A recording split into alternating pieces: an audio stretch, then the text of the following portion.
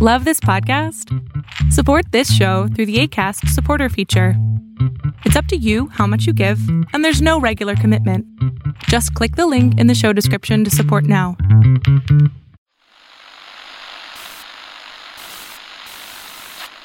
Nine, 12, 10, 28, 2, 23. This is Deep State Radio, coming to you direct from our super secret studio in the third sub-basement of the Ministry of Snark in Washington, D.C., and from other undisclosed locations across America and around the world. Hello, and welcome to another episode of Deep State Radio. I am David Rothkopf here in the third sub-basement of the Ministry of Snark, not too far outside of the nation's capital. Nearby, in bucolic Cleveland Park, we have Evelyn Farkas of the Atlantic Council. And at her mosquito-infested wasteland of a country retreat, we have Rosa Brooks clutching in her hand a fly swatter, ready I have to... two, actually, David. I have one in each hand. It's like an old-style Western. She's ready to draw. Right, exactly. Two gun, two swatter. Two gun Rosa, right. Actually, I'm a little worried given that she's also a cop and could be armed at this moment, and those mosquitoes could be getting more than they accounted for. But in any event, out there on the eastern shore of Maryland at the fabled Brooks compound is Rosa Brooks. And in beautiful London, England, we have Kori Schake at home. It's evening there. She probably is having a glass of port. And her servants are perhaps playing something lovely on a violin standing in the background. Stairs. Yeah, below Right. stairs. Yes, exactly. Kori, have you learned how to speak English since you've arrived there? I have learned some really magnificent words that the language that people of this lovely little series of islands speak that is very different from the language that I speak. Do you want to So share any with our Deep State listeners? Oh, yeah. A couple of my favorites. Shirty, which means somebody's being... That's a good one. Yeah, shirty means they're being kind of... they're having an irritated reaction to what you're doing. And then there's to skive off, which means to skip out on work. Those are two of my very favorites. I have not yet gone to a cricket game. People tell me that since I am a baseball fan, I will like cricket. And This is not true, Kori. This is not true. Thank you, Rosa. I will now cite you. Cricket is the only sport Boring. I'm aware of where the players, while they are playing, go off to play tennis in order to get some exercise during the cricket game. That is so true. Cricket is That's a great line. the most unlikable, unwatchable sport that there is on the planet. I don't let's care face it, what the Ed matches Luce last said. days. But what did you say? Matches last for days. They do. They do. It's absolutely bizarre. And yet, how does this tie into the news, anyone? Surely it has something to do with Andrew Johnson, the first president to be impeached. I think that they're Or probably Pakistan. Wrapped in Thank an you. American flag with his head on a copy of the Constitution. No, To be I fair. think Evelyn wins the gold star. Why don't you tell us, Doggone it. Evelyn? She always is teacher's pet. I'm sorry. It's just that I'm like a little dabbling dilettante. Remember in the last podcast, you heard how I read the Washington Post cover to cover. So it's like reading The Economist cover to cover, which I also do. Bravo. I love to kind of keep abreast of little snippets all over the world. And this Imran Khan, I've been following him first because he's handsome and he used to be married to Three women. Mick Jagger's wife, I think, one of his wives at one point, if I have that right. If I don't, then the deep state nerds will correct me. But also he was he's an interesting cricket star figure, cricket star who ran against basically Nawaz Sharif and his party, of course, Nawaz Sharif himself is not in running, but there have been more or less two political parties running Pakistan off and on, and more or less two families also kind of running Pakistan off and on, if I'm allowed to simplify on this podcast.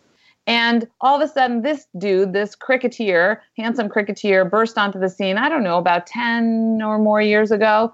And he started really, in part, actually demonstrating against the United States and our drone activity. I'm sure Rosa can tell us more about this.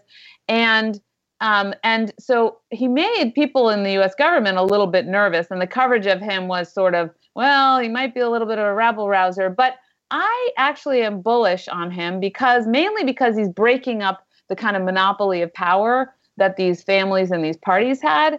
And also because I think I'm hopeful, I guess, that he'll end up being pragmatic enough in terms of his relationship with the United States that he won't, kick us out and not let us fight terrorists, Okay. Can I object? Yes.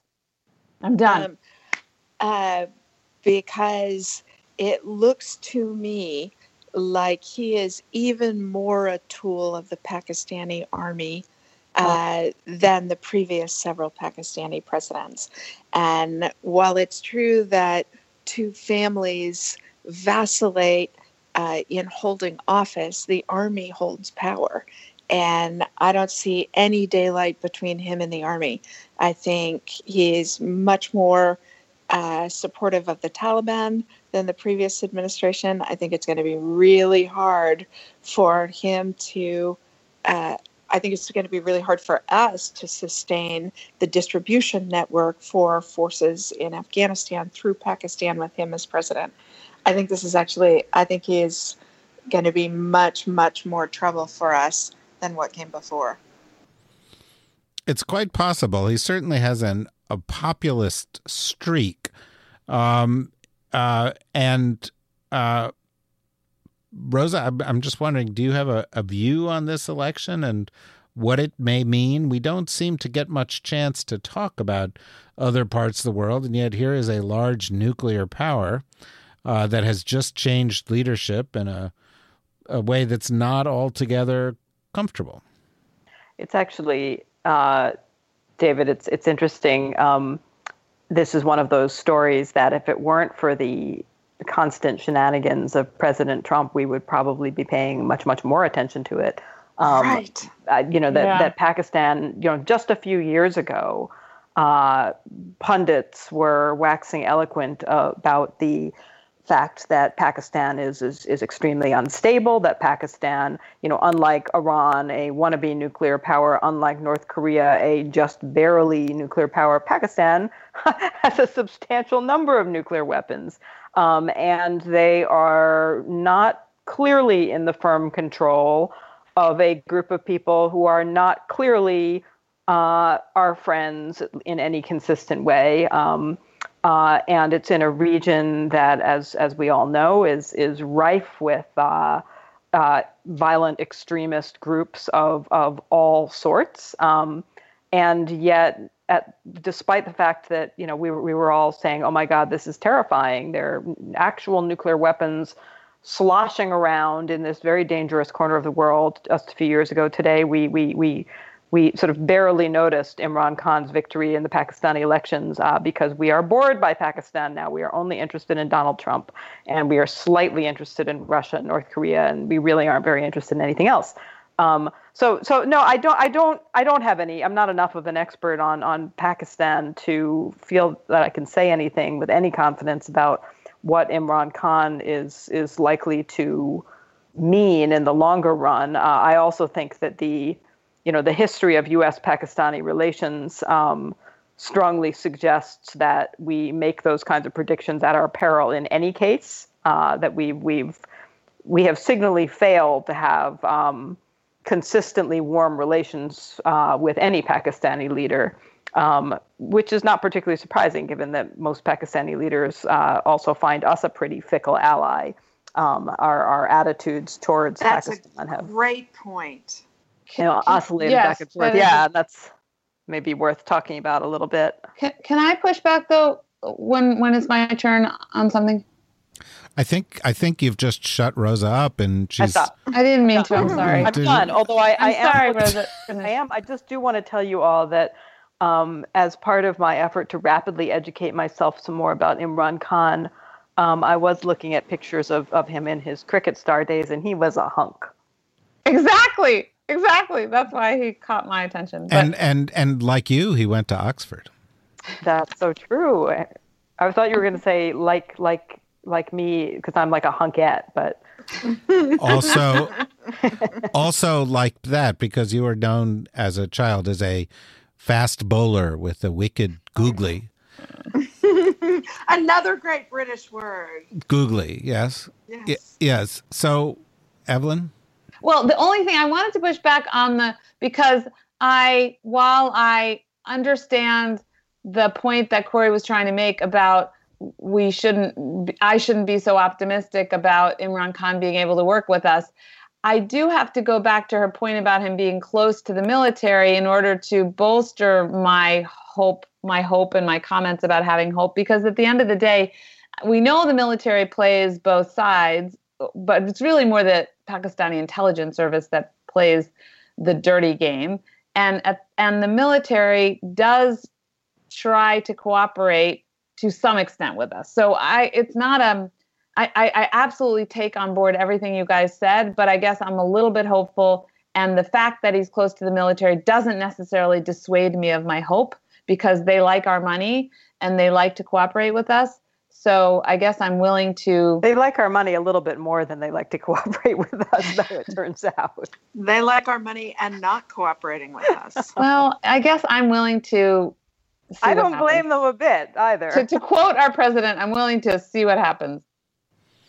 Well, it does raise an issue, right? Here is, we worry a lot about Iran. The president of the United States is deeply worried about Iran, which does not have nuclear weapons. But of course, and on the nukes, sorry, because I worked those issues very heavily in my past, and I do think we should continue to worry about those and put the pressure on Pakistan on their nuclear security, and also on Pakistan and India with regard to their doctrine and all of that. So those are very valid points. Well, picking up on that point, Corey, one of the things that I've seen in the past few days in the wake of President Trump's triumphant visit to Europe have been a number of stories that indicate that rekindling in the German public discourse is the idea that perhaps Germany ought to have a nuclear weapon. And I'm not saying this is a big movement, but it's something that was never discussed publicly or seldom discussed publicly. And now here it is being discussed again. And, we have, I sort of look at the world and we have this kind of rickety old NPT and it looks like, North Korea is not going to denuclearize. They're going to end up with being a nuclear power for some time. Pakistan's building this up. The Iranians, we're now pulling out of this deal. The Saudis have threatened to do what they need to do to keep up with the Iranians. You've now had even the Germans talking about this. I wonder if, there's a bit of a sea change going on, or maybe this is just the way things have always been. No, it's not the way things have always been. The most effective non-proliferation tool has been reliable security guarantees by the United States towards its allies. That has been the major curb on proliferation from countries who had the ability to cross the nuclear threshold. Japan, Germany, South Korea, quite a number of European countries. And I think in the German case, the debate that is starting up right now that has been so superbly recounted on Twitter by Ulrike Franke and by Ulrich Speck is that the German security establishment is tottering at the prospect of an unreliable United States. They actually really like the current system where their European neighbors feel safer without Germany making unilateral decisions about how to defend itself. even now, the debate about Germany. So I should say I had the great good fortune to be a student of Catherine Kelleher, who wrote the single best book ever written about Germany and the politics of nuclear weapons, titled Germany and the Politics of Nuclear Weapons. And she explored in a really detailed way the decisions that the Adenauer government made when Franz Josef Strauss was defense minister. Strauss very much wanted Germany to have an independent nuclear deterrent. Adenauer, the chancellor, understood that having the ability to do it and letting the United States negotiate you out of it in return for a security guarantee and an extended nuclear umbrella was actually a much more advantageous position for Germany to be in.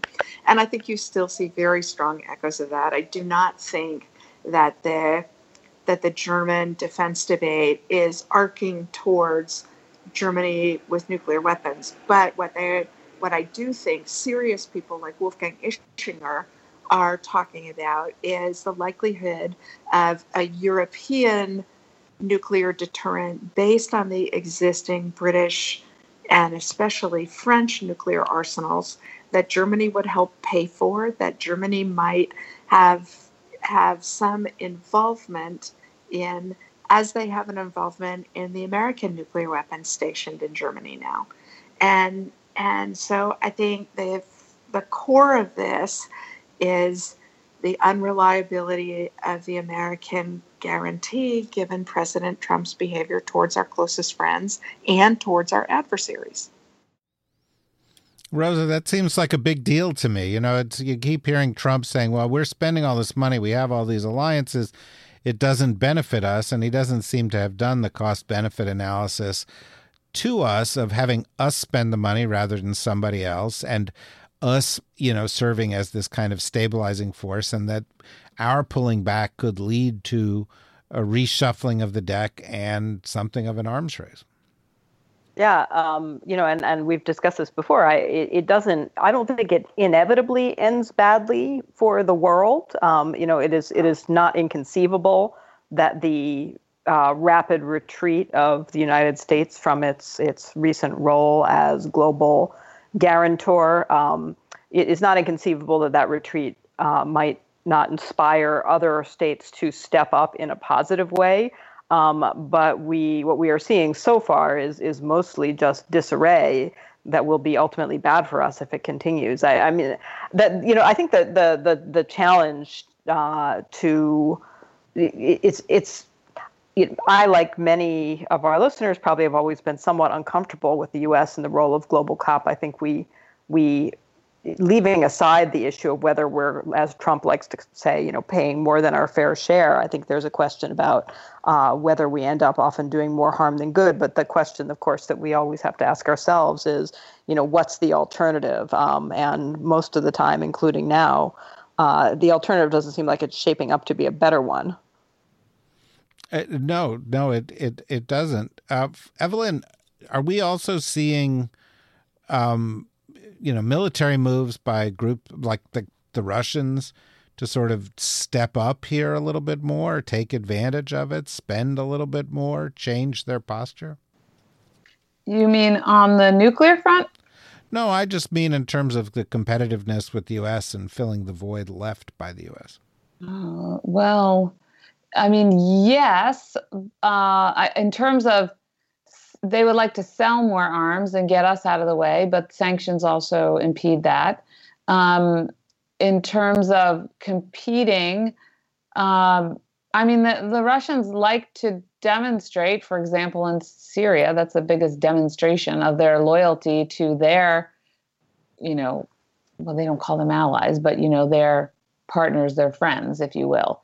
And so every time the president says something calling into question our adherence to our political or treaty commitments, or just in general to our allies, the Russians definitely take advantage. They amplify what the president says, and then they try to show by example and by what they say that they're not, you know, just fair weather friends, or they're not just foul weather friends. You know, they try to show that they're consistently reliable suppliers of arms and weapons and fuel and energy and what have you.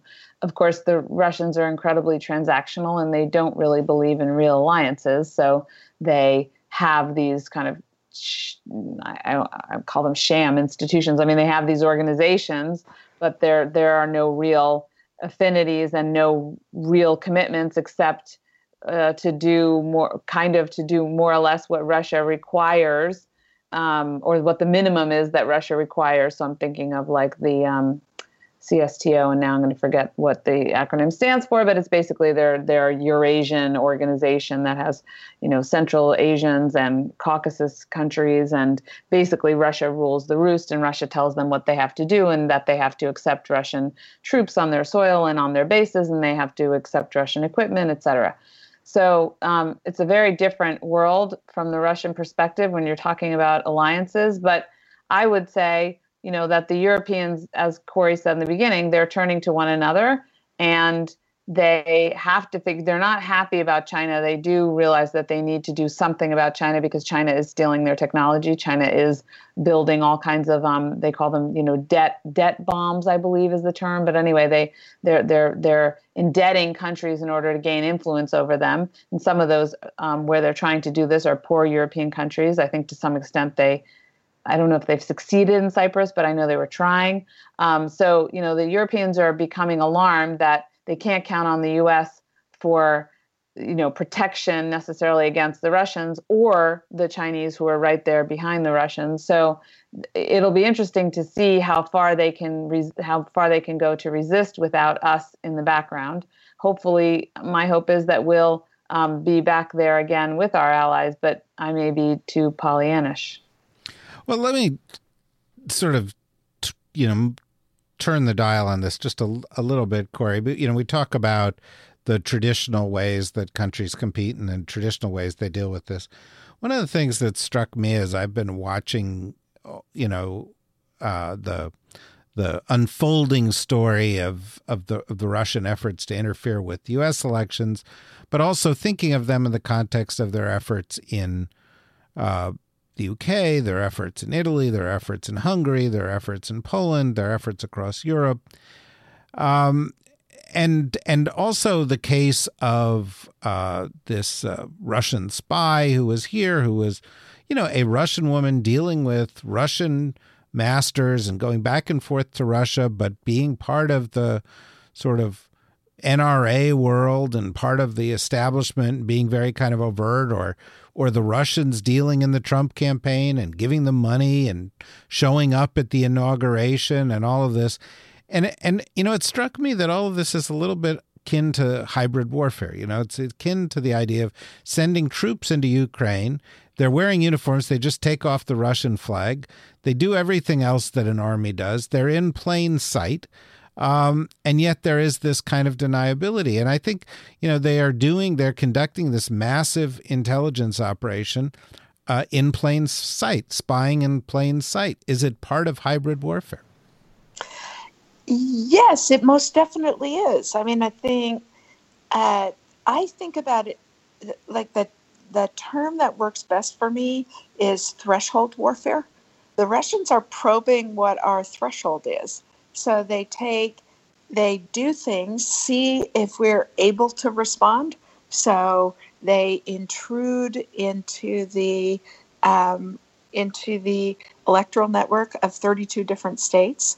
They see whether we notice it. They see whether we do anything about it. They see whether we defend ourselves and call them out in public on their behavior. And if we don't, they push further and more. And I think we as a society have been extraordinarily slow to acknowledge the damage that Russia is doing to us and the danger that it poses for us as a free society. But I am hopeful that the president actually did us a favor at the Helsinki summit, which is he showed us where he is on this. And we need to organize to protect ourselves against the Russians and against the vulnerability the president presents for our country because of the Russians. Well, Can I just jump in on that, David? I don't disagree with any of that, but I do think that it's also important for us to not fall into the trap, which I know Corey doesn't fall into, but I certainly think we see lots of people in the media falling into, of then, swinging the opposite direction of where Donald Trump is, to the Russia is the arch enemy. The Russians are so fiendishly clever. They're at war with us in every possible way. They're the biggest threat to our national security. Russia, Russia, Russia. And I think that is dangerous. That's is as dangerous as the opposite delusion, which is Trump's delusion, which is that the Russians are our dear pals and they're not doing anything bad. For sort of similar reasons, that it blinds us to what's actually going on. The Russians are doing all kinds of nefarious things to us, which we should be paying attention to, and we should be trying to combat, and we should not be just rolling over and saying, thank you, Vladimir. On the other hand, Russia is far from the only adversarial state or non-state actor that is playing around in that kind of threshold warfare. The North Koreans, the Chinese, you name it. And I do worry a little bit about the sort of it's all Russia tends to make us forget that there are dangers of unintentional escalation with other actors as well. It tends to make us forget that our systems and networks are vulnerable to other actors as well. Well, but I wanted to follow up with this from a slightly different perspective that ties in some ways to the book you wrote most recently, not the one that you're not writing now by procrastinating. Let's not talk about that. And doing this podcast. And that is that, throughout the sort of past 70 years of history of U.S. foreign policy and national security policy, there has been this term, all means short of war. And that, during the Cold War, that was the goal. Use all means short of war in order to fight this. But there's this kind of natural evolution of this term to mean all means, short of war that, trigger retaliation.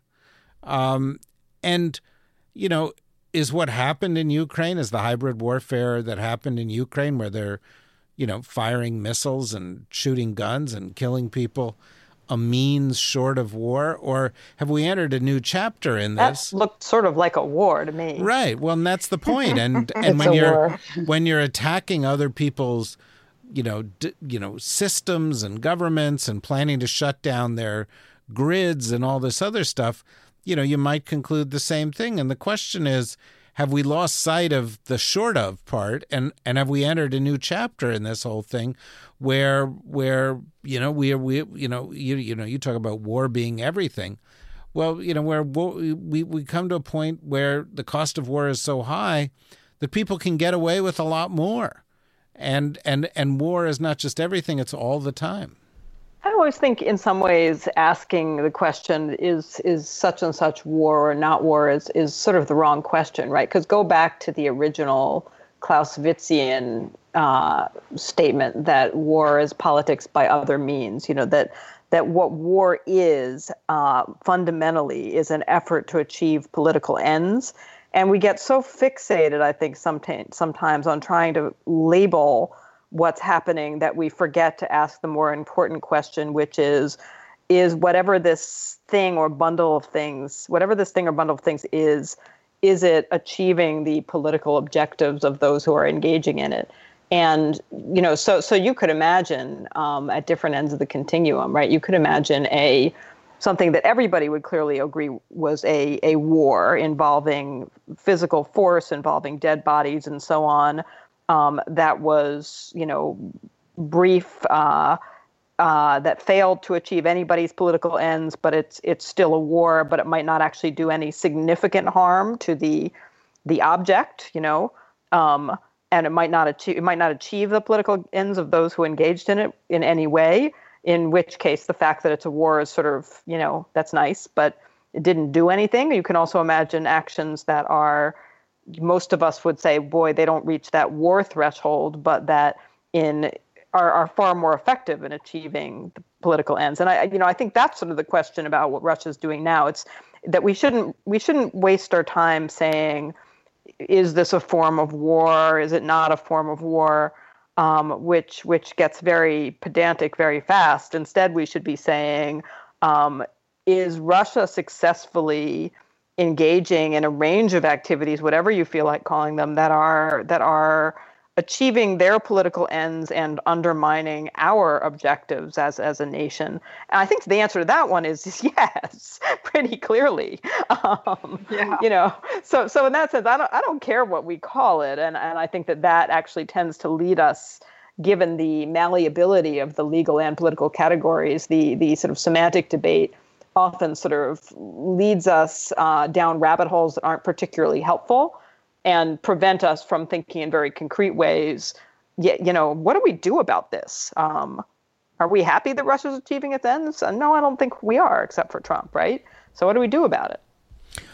Well, Evelyn, I think that's, there is a big question here, because right now the response that we've got is, do we sanction them or do we not sanction them? That's kind of it, and if they're willing to live with sanctions, then they're going to continue doing it. And maybe it's not. Maybe cyber attacking them is something we've got to do. Maybe we've got to explore other kinds of more aggressive measures. I'm just wondering what you think. So I see this, it's not just about Russia. When you said if they do it, well, okay, so there's the issue of Russia, taking actions that are counter to international law and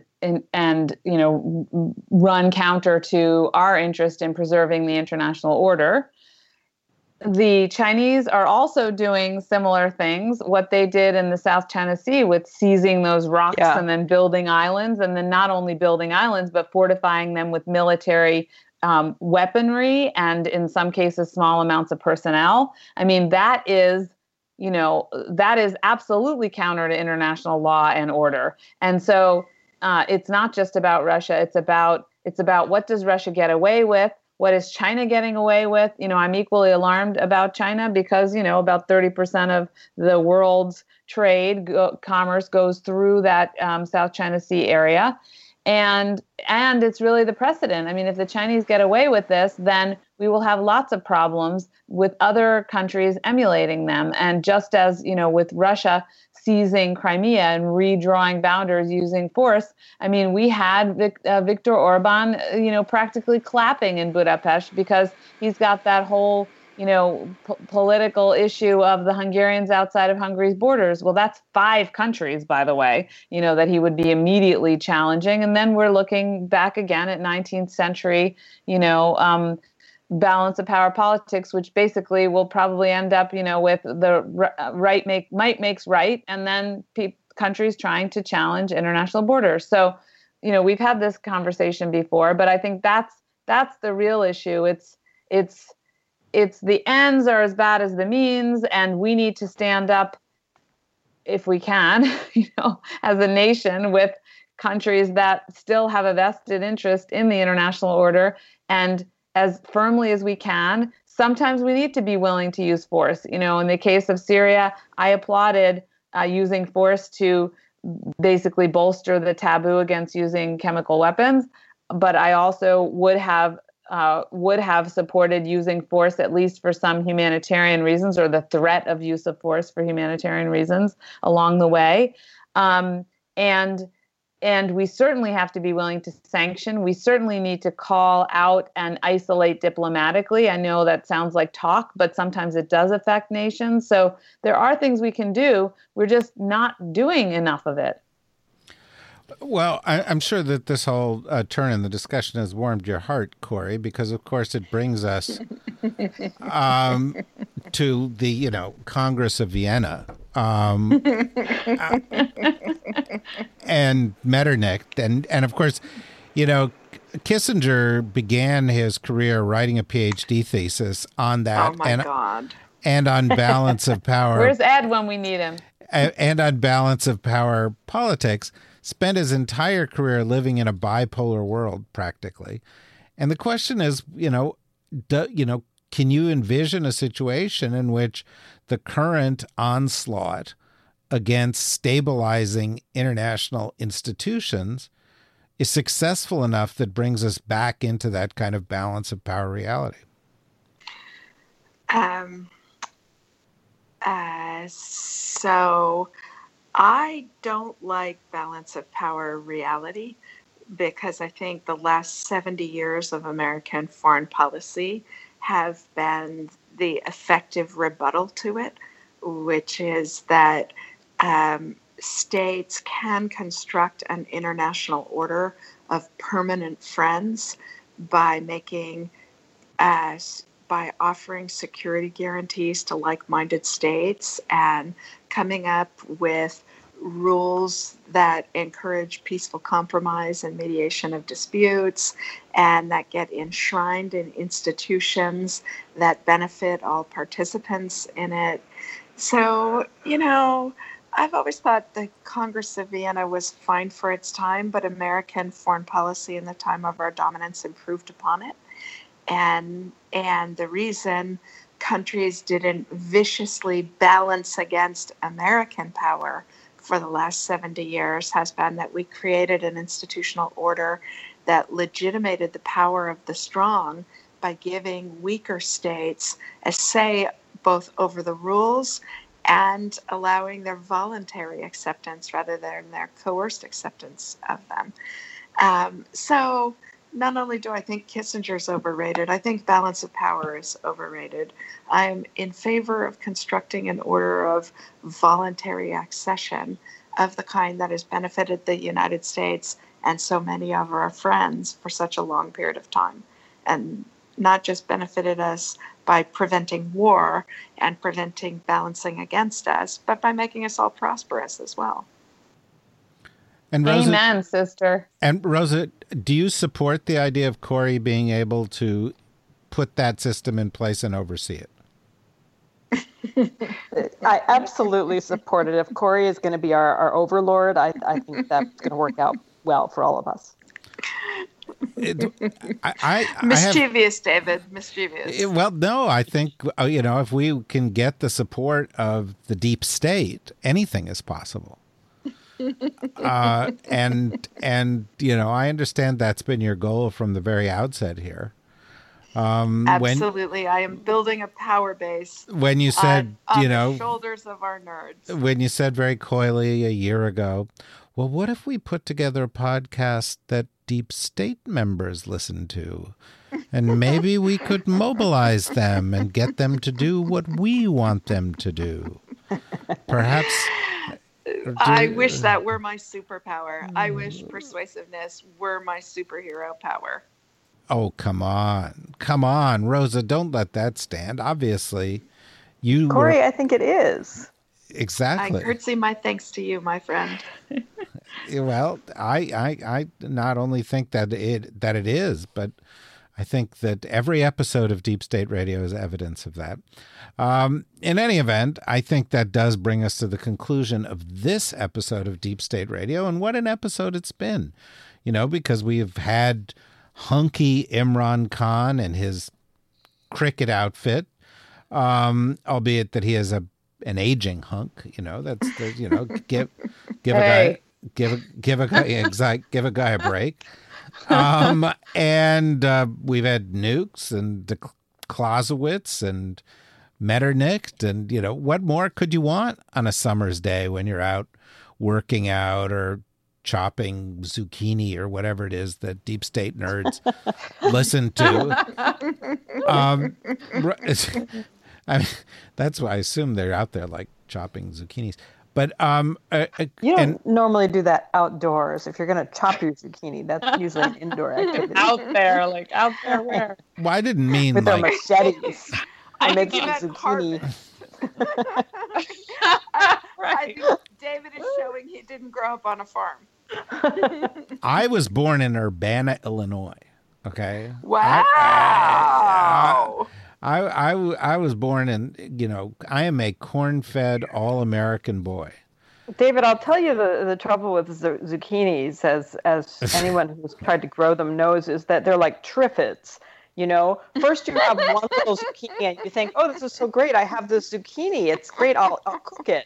And then the next thing you know, you have like 8 million gigantic zucchinis and they're taking over the neighborhood and you inflict them on all of your neighbors and things get bad. It's like a horror movie.